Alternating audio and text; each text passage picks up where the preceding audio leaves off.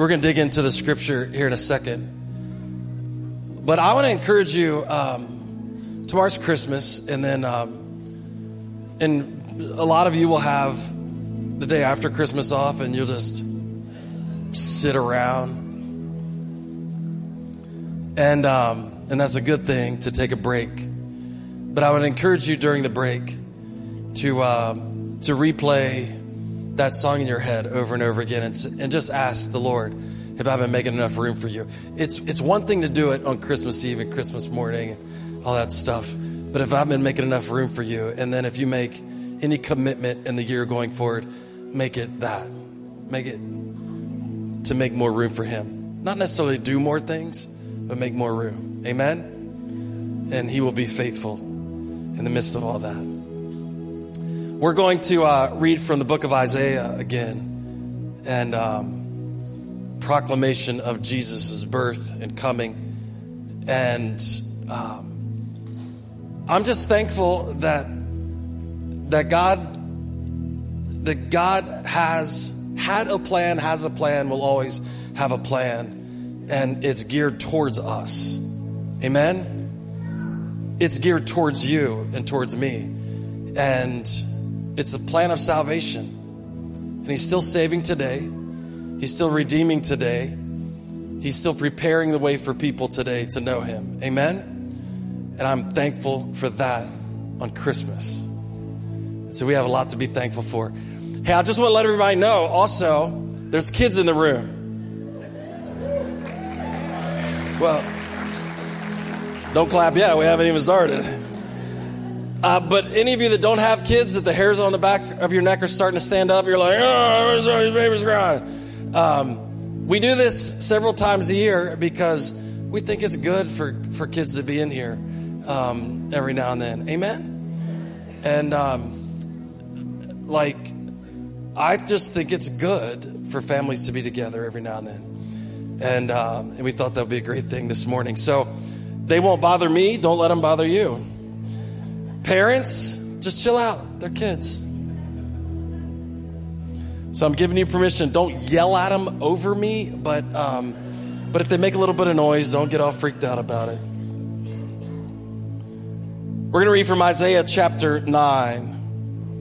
And this is a beautiful actual poem that Isaiah has written about the birth of Christ. And so we're going to read chapter 9, verses 1 through 7. Why don't you stand to your feet in honor of the word? Isaiah chapter 9, starting in verse 1. But there will be no gloom for her who was in anguish in the former time.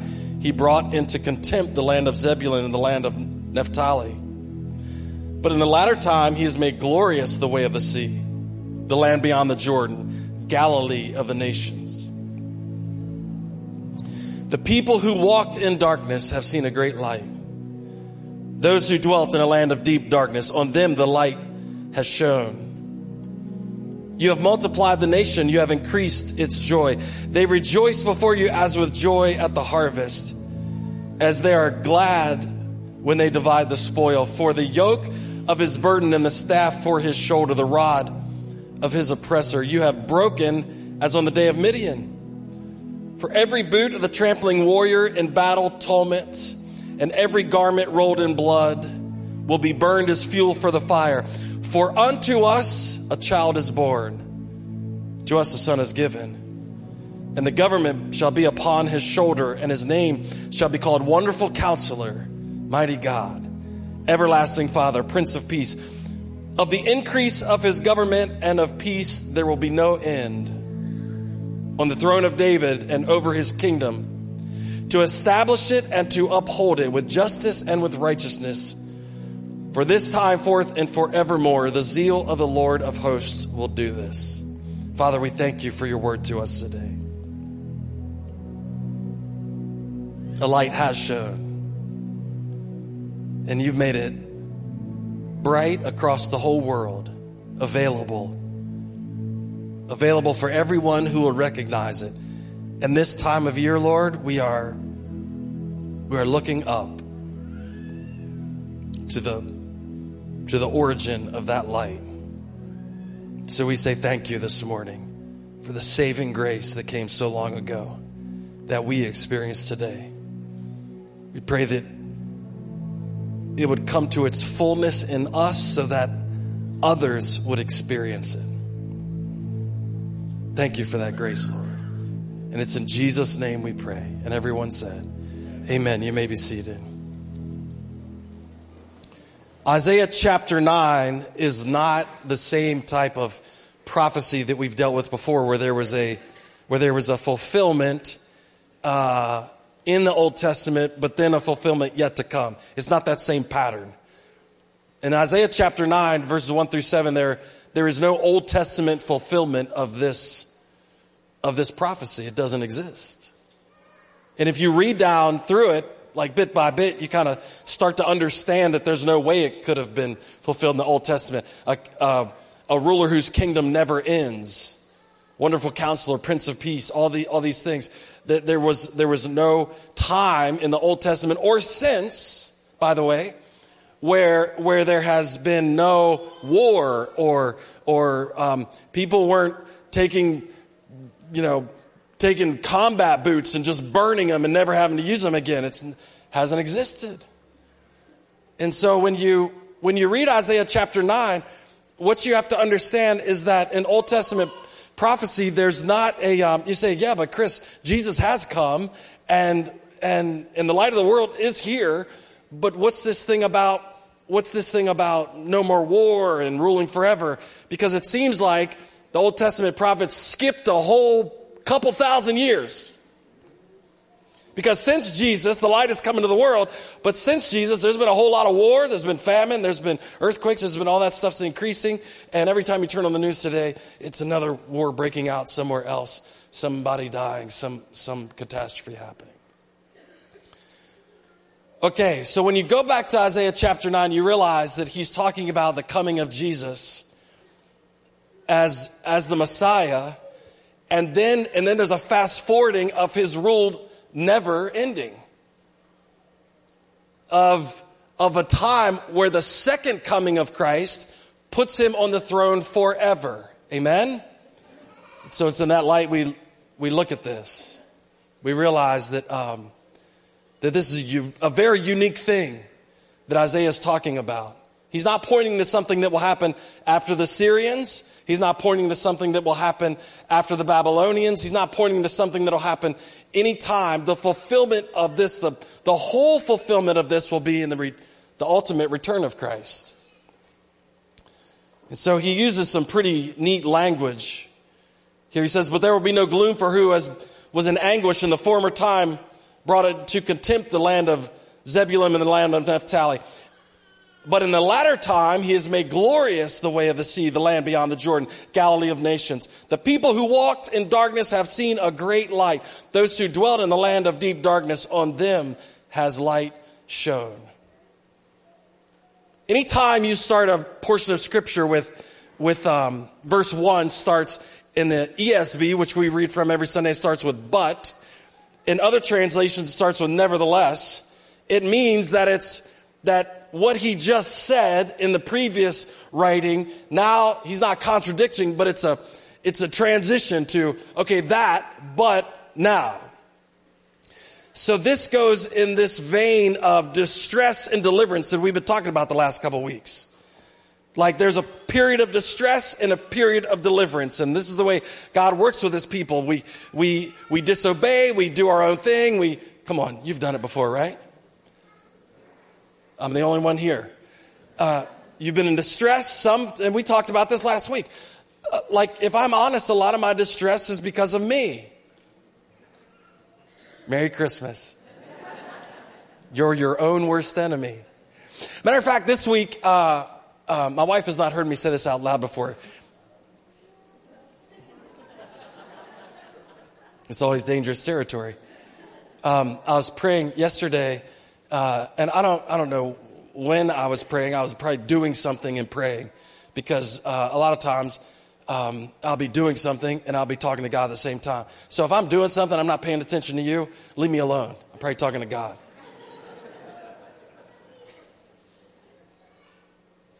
And I felt like he said, Chris, you're being selfish. And I went, I deserve everything I'm getting. Oh, and there was a couple of attitudes I had over the past couple of weeks that I felt like he was saying, hey, the results that you're looking for are not coming because you're being selfish. And I just thought, well, it's Christmas, Lord. Can you ease up a little? Can we talk about the baby Jesus? I mean, like, you got to come heavy on me now. So what I started realizing was, now, if you looked at my life, you might say, oh, it looks like everything's cool and you got a good family and all that stuff. Beautiful, lovely, unbelievable wife, all that. And in the midst of that, a little bit of distress. Anybody ever been there before? Where on the outside, it looks like everything's fine. On the inside, you feel a little bit of distress. And what was happening recently is that I was going through this little thing. I don't know what was causing it, but I was thinking about me more than I was thinking about anything else. And God said, hey, you're the problem. You're the problem. So he said, you're being selfish. And then I went, but I want to go fishing. Which I still am, but that's, he gave me permission after we talked a little bit. So he said, so there was distress and then a pattern of deliverance. Are you following me how this works? And so Isaiah he starts out verse 1, nevertheless.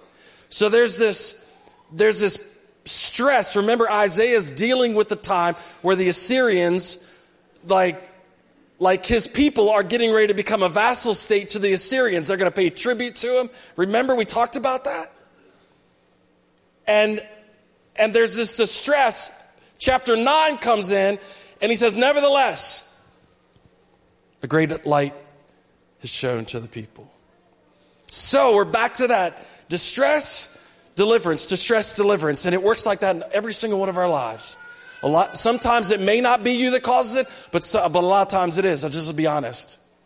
A lot of times it is. And so here over the last couple of weeks, that's what I was dealing with. If you looked on the outside, everything probably looked fine.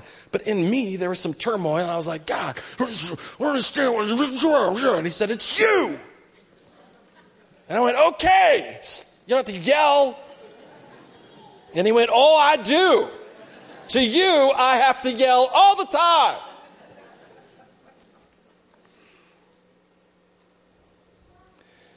The beautiful part about this deliverance, if you do a little deeper reading, if you look into it a little bit, don't just skim over the page. The beautiful thing about this deliverance is Isaiah is pointing to a deliverance that includes more than the Jewish people. While he would deliver those people under judgment, the deliverance would not be theirs alone. The coming king that is later described is also for the land beyond the Jordan, Galilee of the nations.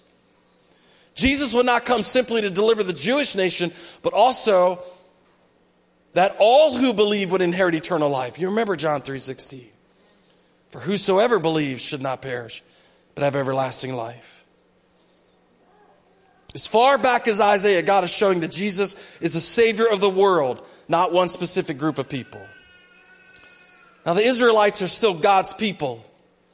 And he is going to do, when this whole thing wraps up, read the book of Revelation, when this whole thing wraps up, he's going to put tons of pressure on the Jewish people, just like he does us, just like he does individuals, just like he does when he wants to get something through to you, when he wants to make you a better person. What happens? The pressure comes on, it comes on.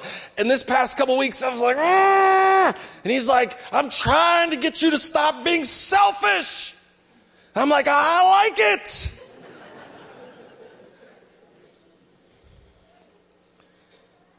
And when this whole thing culminates at the end, there'll be a massive amount of pressure on the Jewish people to recognize Jesus as the Messiah.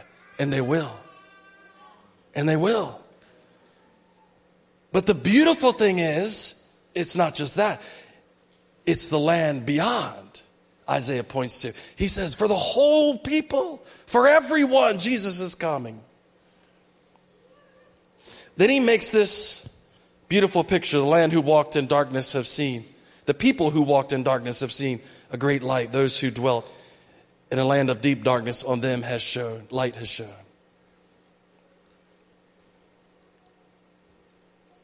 Jesus is the fulfillment of verse 2.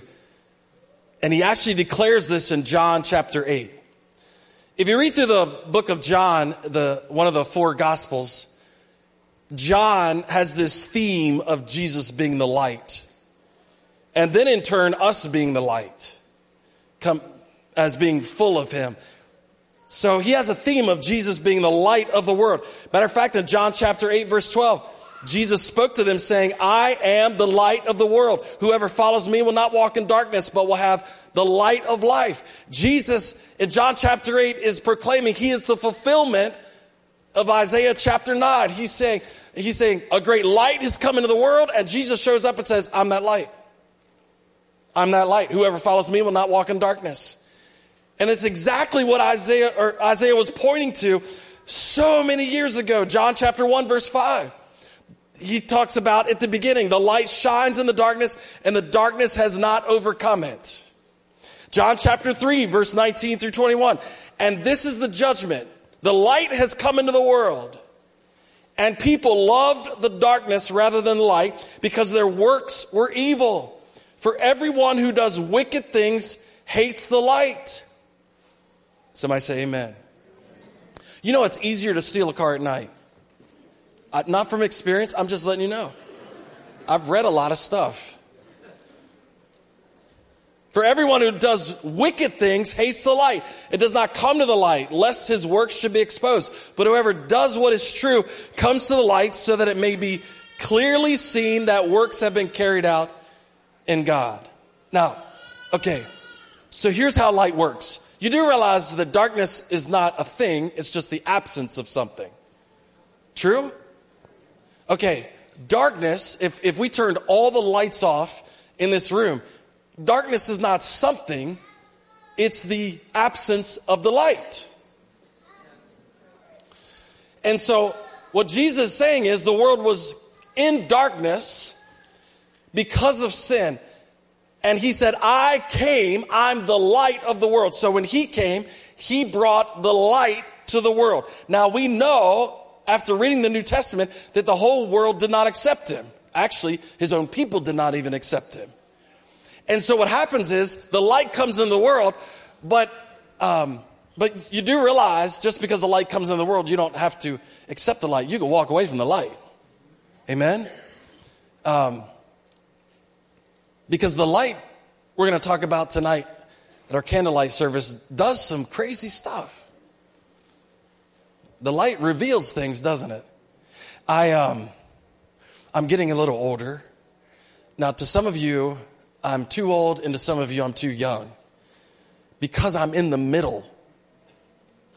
But here's what I found out. I started wearing glasses to read. Because anything 2 feet, closer than 2 feet to my face, I can't see anymore. But I also noticed something else that happened to me as far as vision. And that is, I could put reading glasses on, but if it's kind of dim in the room, I still can't read it. Anybody else? Yeah. Yeah, I started thinking about that a little bit. I started thinking about, if I don't have enough light, I can't understand what's going on. Now, I could read. I'm pretty good at it. I can put glasses on to correct my vision. I can know where everything is in my house, except at Christmas, man. We move stuff around at Christmas for some reason. I don't know.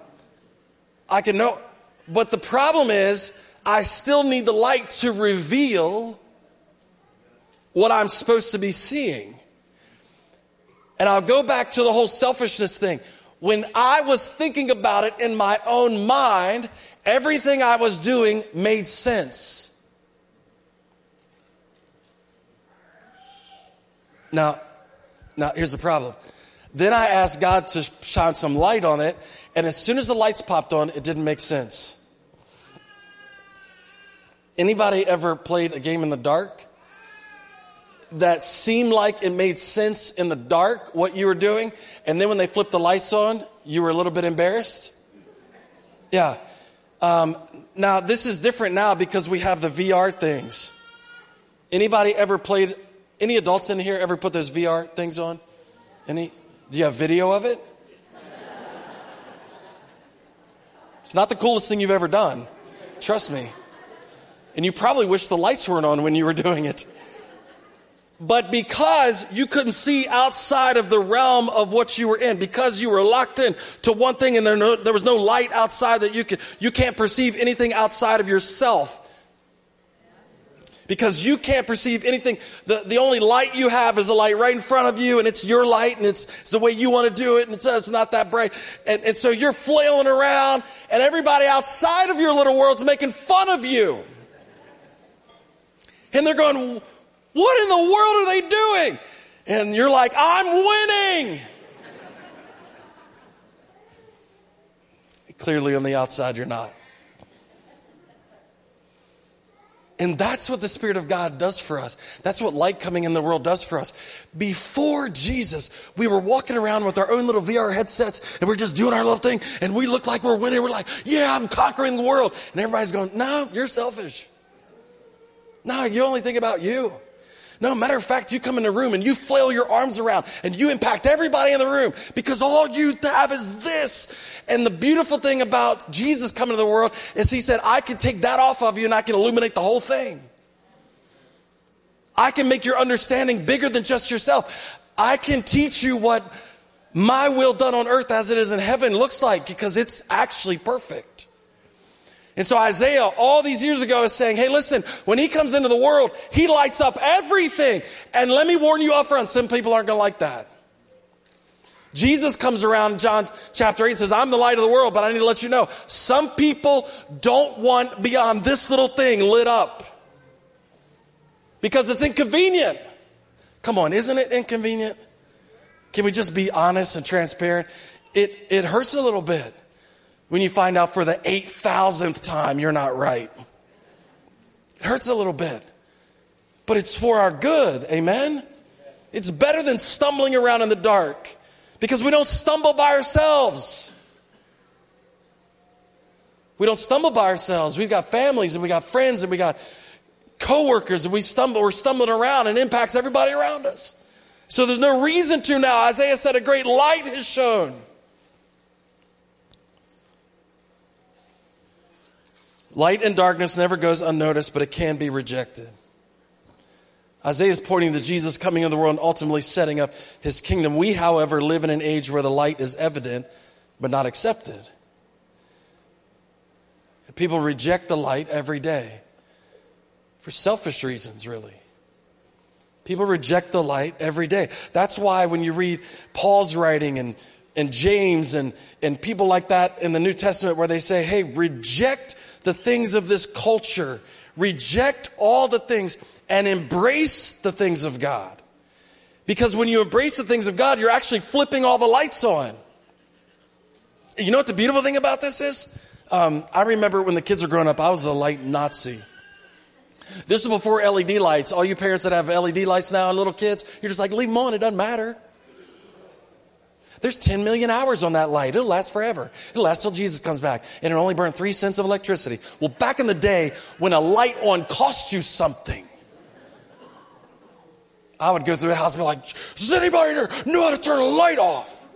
Just, flipping them out.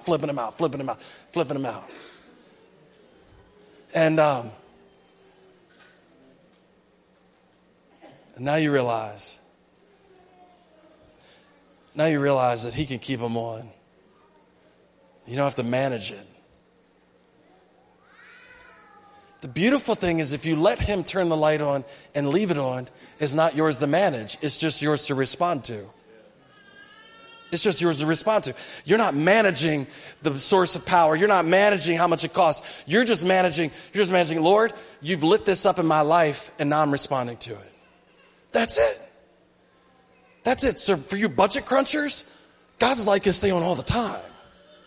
You don't have to manage it. It can stay on. And so you're just constantly allowing it to shine on you and saying, Lord, reveal in me. Are you following me?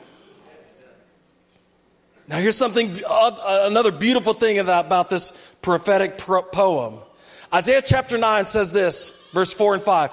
For the yoke of his burden and the staff for his shoulder, the rod of his oppressor, you have broken as on the day of Midian. All right, now if you just read over that, what does that even mean? As in the day of Midian. Now anybody remember a name Gideon? Anybody remember that name? Gideon? Okay, if you go all the way back to the book of Judges, you find a man named Gideon who finds himself in this precarious thing. The Midianites are kind of running the place. And Gideon is hiding out someplace doing something that you wouldn't ordinarily do where he's doing it. So he's threshing wheat in a wine press area, and it's not really where you would do that, but he's scared. God comes to him and says, hey, mighty warrior. And he's like, I don't think you're talking to me. So he says, basically, I want you to lead the people. We're going to defeat the Midians. Gideon is emotionally unprepared, mentally unprepared. There's nothing about him that would indicate mighty warrior, but God's called him anyway. Anybody ever felt like that? So God calls him. So what's the first thing Gideon does? He goes and rounds up 30-some thousand troops. That makes sense to me. Does it make sense to you? I'm a little insufficient, so I'm going to get as many people around me as possible. So he gathers all kinds of people around him. That's why when we're inefficient, we want more followers. That's a whole other sermon for the beginning of the year. So what happens, he gathers as many people around him as he can get. And God says, no, that's too many people. We're going to have to cut him back a little bit, Gideon. So I don't know. What would you say if we had to riff some people in the military? You know what I'm saying? It'd be like, okay, we'll cut it back to 15,000. Let me go with 15. Well, the Midianite army was like more than 130,000. So you're still at a deficiency. But God says, no, he cuts it all the way back to 300. And this becomes a joke. True? So he cuts it all the way back to 300. And God says, here's what I want you to do. I don't even want you to fight. Okay, well, let me get this clear, Lord. I started out with a vastly undersized force that you cut down to a joke. And now we got 300. And now you don't even want us to, you want us to go blow horns and bang pots and do all this weird stuff. And God's like, yeah, we're going to try that. So they do, and the Midianite army kills themselves. Go back and read it. So Isaiah is saying he's going to deliver like he did in Midian. Now you go, I still don't know what you're talking about. When Jesus came, I don't think he asked anybody on the planet if he could come. When he went to the cross, he didn't say, I need your help to go to the cross. When he rose again on the third day, there was nobody standing at the tomb going, Jesus, come forth.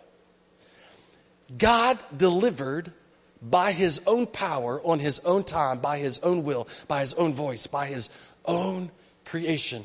He delivered. Now you say, Isaiah goes, just the way he did it in Midian, he will do it again. So in Midian, he used the absurdity. Somebody who was unbelievably weak. There was no way Gideon was going to pull it off. And God basically did it by himself. Are you following? And he's saying when the Savior comes, God will be doing it by himself again.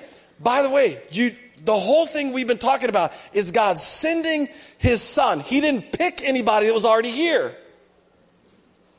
God did it himself. When he decided to save us, he did it all on his own. Now that should give some of you it will be a freeing thing, and others it will be an anxiety-inducing thing. How many feel free that God did it on on his own? Raise your hand. This is not good or bad. Just you feel free. You're the type of person like, man, I'm glad God took care of it. Whew. I'm glad he took care of it. The rest of you are going, I mean, he could use my help. And we've been working towards saving ourselves ever since. And every Christmas that comes around, the same thing. We just toil trying to be good enough. We just try to put it in. And we're like, God, this year I was a little better than I was last year. Maybe a little less coal and maybe a little more green. That was a joke. God, but look at what I did over here. Look at what I did over here. Look at how I did this. Look at how I managed the family. Look at how I managed my job. Look at how I did this. Look at how I was better. Look at how I didn't flip out on people this year nearly as much as I did last year. Look, I can point to all these successes. I can point to all this stuff that just worked out this year. And I read my Bible more this year. I talked to you more this year. And Isaiah is reminding us that just like Midian, he did it. He did it. So if you're like me, I like to stack up successes that I can bring to God like a cat who brings in a dead bird and lays it on your porch. And just like we do with the cat, what are you doing? I don't need that. Every time I come to God and I go, look at all the stuff I've done. He goes, Chris, what are you doing? You know I don't need that to save you.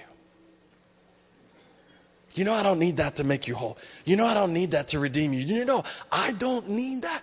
I remember what I did with Gideon. And I go, but Lord, I'm smarter than him.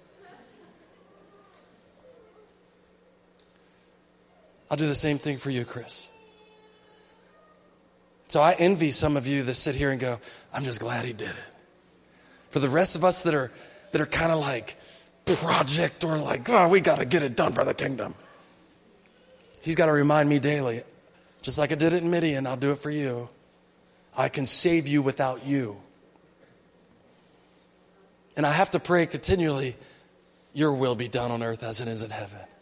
Your will, your will, your will, your will, your will on earth as it is in heaven. That's the way he taught me to pray, Lord, your will, not your will combined with mine to make a little improvement on it. Your will. And church, this is a really important part of this prophecy, that God did not need our help. Amen? He doesn't need our improvement on the cross. He doesn't need our improvement on Christmas. He doesn't need our improvement on anything. He said, this is the way I'm doing it, and it's perfect. And you can rest in that. And you can rest in that. The beautiful thing is, this is the way God operates. And sometimes, listen to me, if you're in the need of deliverance right now, listen to me close. The beautiful thing about God's deliverance is, and Beth and I have experienced this in our own lives, is oftentimes it comes out of the blue without your effort.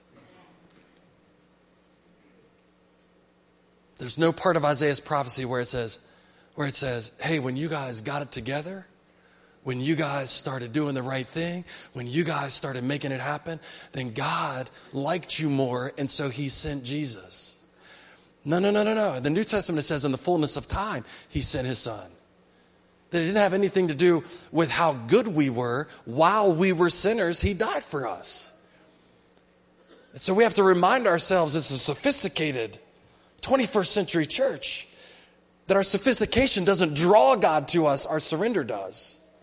Our sophistication, our buildings, our coolness, our whatever you want to add onto it, our accomplishments aren't the thing that draws God to us. God decided that he would save us in spite of all of that stuff. In spite of us trying, he would send Jesus. And Isaiah is pointing to that. He doesn't need our help. Just like in the days of Midian, with a broke guy named Gideon. I wasn't trying to rhyme there, but it worked. He's going to save us the same way. God alone is our deliverer, and we will see Jesus reign with power when he establishes his kingdom. This is a beautiful thing. The last thing he points to as far as the way this deliverance will happen. It will define an end to all war. Now, it's been a long time since as Americans we could look back and see just a season where we weren't embroiled in some type of conflict. Now, wears on you, doesn't it? You don't even think about it anymore. You flip on the news and somebody's bombing somebody, and America's bombing somebody, and somebody's bombing us. Bases all over the world getting attacked. And you think, God, will this ever stop? When will we as people just stop killing each other? Isaiah chapter 9, verse 5. For every boot of the trampling warrior in battle tumult, and every garment rolled in blood will be burned as fuel for the fire. Isaiah's painting the picture there of Jesus reigning forever and peace beyond anything we can ever understand. Isaiah is pointing to the boot of the Assyrian.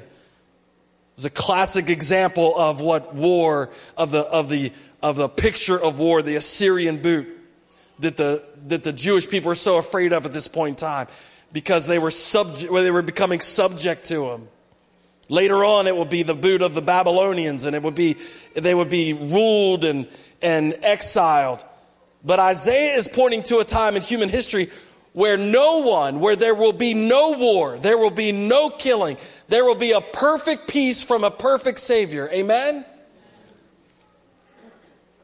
There hasn't been a time like that since Isaiah, that this has ever been true. But I can assure you, the Bible is clear. When Jesus comes again to rule and reign, there will be no war. You won't have to look over your shoulder. There won't be anybody to steal your wallet. There won't be anybody to steal your car. There won't be anybody to break into your house. You can leave your house unlocked. The people that make door locks will go out of business.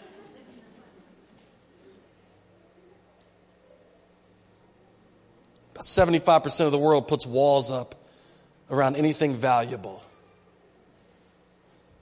Now, we live in America where you might put a chain link fence up, but you're not building a wall around your house. But in most of the places I travel, even Western countries, you find out they got bars on the windows and walls if they can build them. Can you imagine a time where none of that is necessary? You never have to second guess somebody's motive. You never have to worry. That is what Isaiah is describing when Jesus rules and reigns forever. This is the story of Christmas, that God sent him to show us what it looks like. And he is coming again. Isaiah ends this poem with a beautiful section of names for this coming ruler.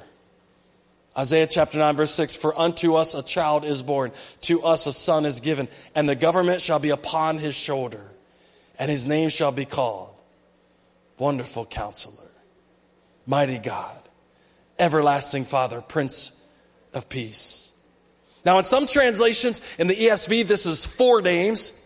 In other translations, this is 5 names. I don't think it matters.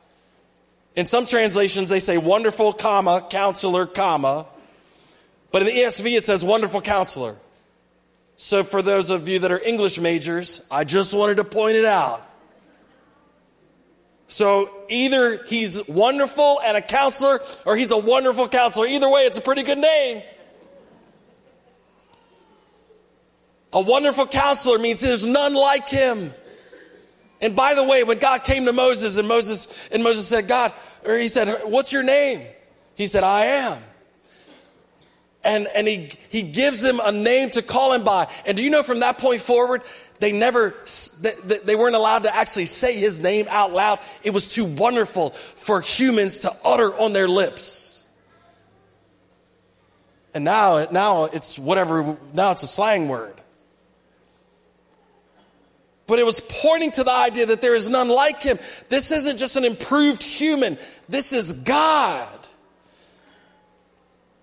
He's our counselor. His wisdom is perfect and beyond our understanding. And I want to translate this for you this way. I want to say it this way so you can understand it. He's a wonderful counselor. His wisdom is perfect. And I need you to understand this. There's no risk in him. There's no risk in him. Come on, I've been going to a counselor every now and then, and as much as he can tolerate. And have you ever been in a counseling session and you went, I don't know if that's true.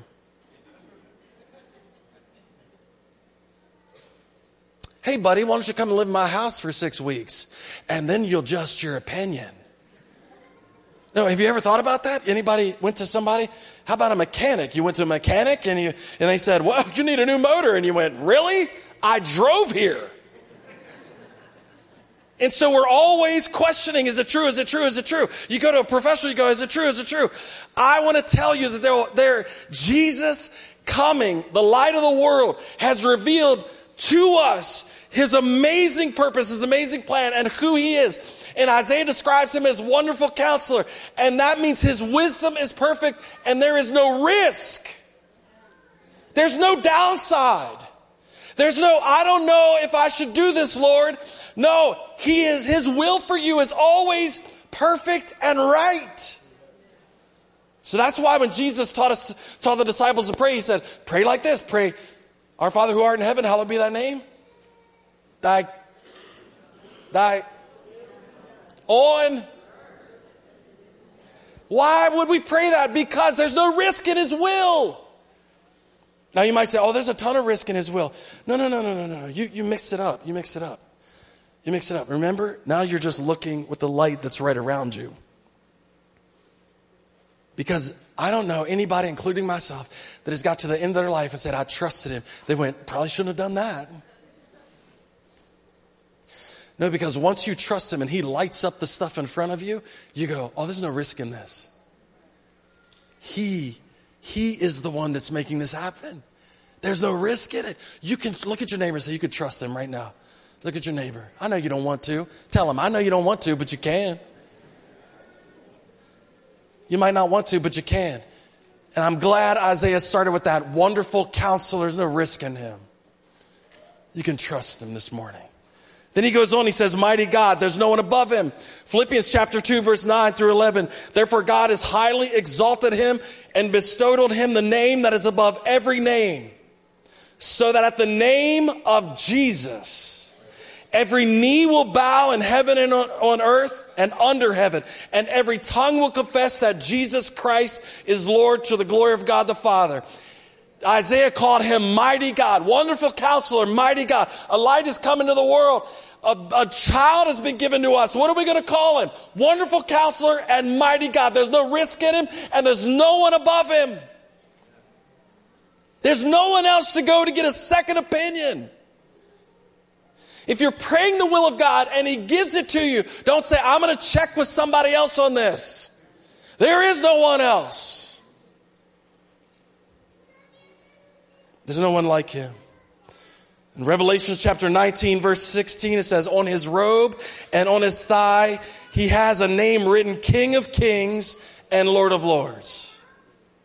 That's it. That's it. Isaiah gives him another name, Everlasting Father. Isaiah chapter 9, verse 7, of the increase of his government and of the peace there shall be no end. On the throne of David and over his kingdom, to establish it and to uphold it with justice and with righteousness from this time forth and forevermore. The zeal of the Lord of hosts will do this. He's saying his kingdom will never end. There's not a time when he comes the second time. There's not a time after that we got to worry about it breaking up. Somebody else coming along. Revelation chapter 11. Verse 15, then the seventh angel blew his trumpet, and there was a loud voice in heaven saying, the kingdom of the world has become the kingdom of our Lord and of his Christ, and he shall reign forever and ever. You say, Chris, why are you reading so much from Revelation? Why are you reading so much about the end? We're back at the beginning. We're at the birth of Jesus, because the birth of Jesus points to his coming. The birth of Jesus points to his promise to return to us. He is coming, and his rule, as Isaiah said, will never end. There'll be no end to it. Forevermore, he says. And then the last title he gives in the band's going to come up. Prince of Peace. Church, Jesus is the Prince of Peace today, tomorrow, in 10 years, in 20 years, 100 years, and if he tarries in another 1,000 years. And he will ultimately be the Prince of Peace forever.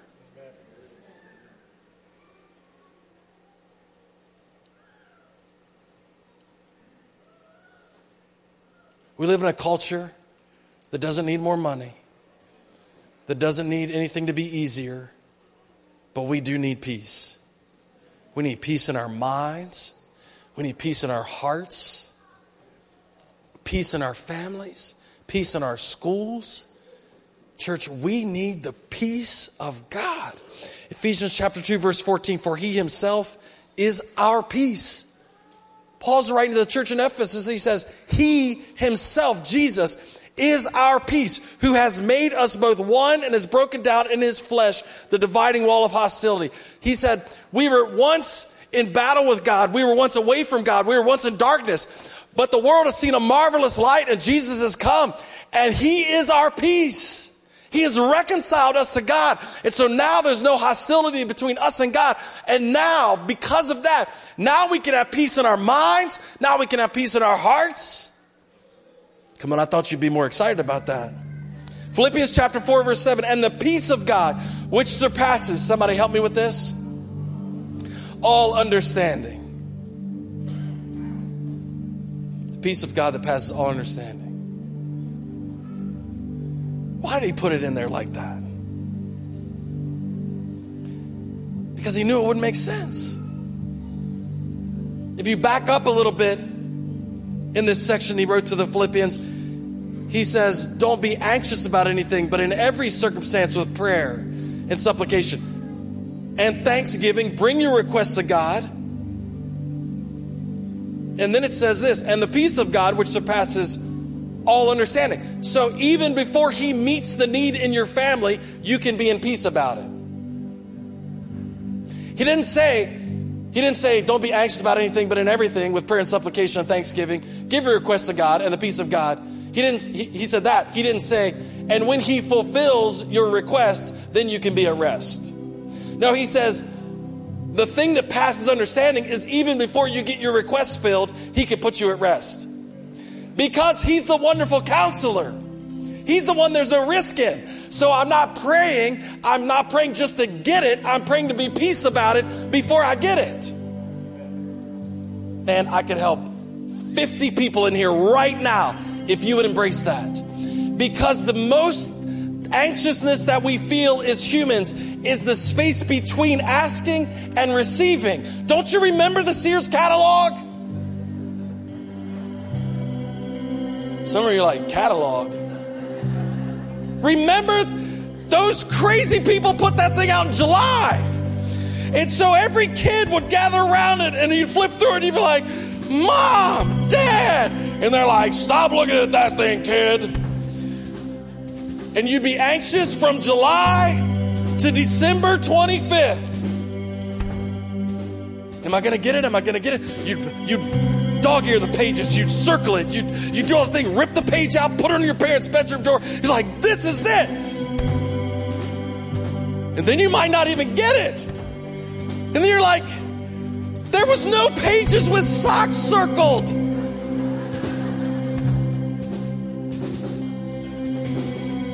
So here's a problem. Anxiety happens in us between what we ask for and the fulfillment of it. And Paul says he gives you peace that passes understanding because you can be at rest in the middle. So picture this. Between God promising to return the second time and him coming the second time, we can be at peace. So until the fulfillment of Isaiah chapter 9, until the fulfillment of no more war, until the fulfillment of no more anxiety, until all that fulfillment, what is he telling us? He's the Prince of Peace. He's our peace. 2 Thessalonians says, now may the Lord of peace himself give you peace at all times in every way. So Paul's writing to the Thessalonians and said, hey, God is peace and Jesus is peace and he can give you peace at all times in every way. So listen to me. It's Christmas Eve more than ever before. I don't know, the turkey will turn out tomorrow. I have no idea. Most of you it will. Some of you, it's going to be horrific. I watched the movie with Chevy Chase. I know how it turns out. Some of you will cook it too long. Some of your in-laws are going to come over, not mine, but some of your in-laws are going to come over and ruin it. Some of you, the neighbor's going to come over and you're like, really? Some of you, your kids are going to come home. And that's going to be a joyous celebration. But some of you have in your mind already wrapped up the 150 things that Christmas should be tomorrow morning. And you're stressed out about it, and you're worried about it, and then you're worried about, did I get enough, and am I going to provide enough, and am I going to do enough, and is it going to be great? And God is telling you today, I didn't come for that. I came because I'm the Prince of Peace.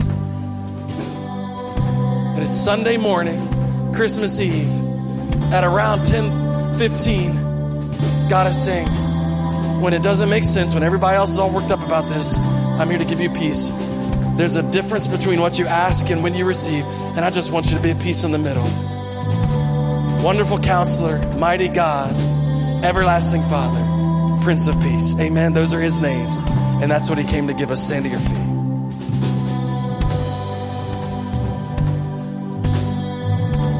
So the key is that you make room today for that Savior. Not the one that you concocted in your head, but that one. And so I'd like to pray for you today, for you to be able to do that. Make room for that Savior. Make room for the soon coming King. Make room for wisdom. Make room for, there's no one like him. Make room for him forever. Make room for his peace this morning. Father, we just thank you. We thank you that you've given us a clear picture of what to expect, and there is no disappointment.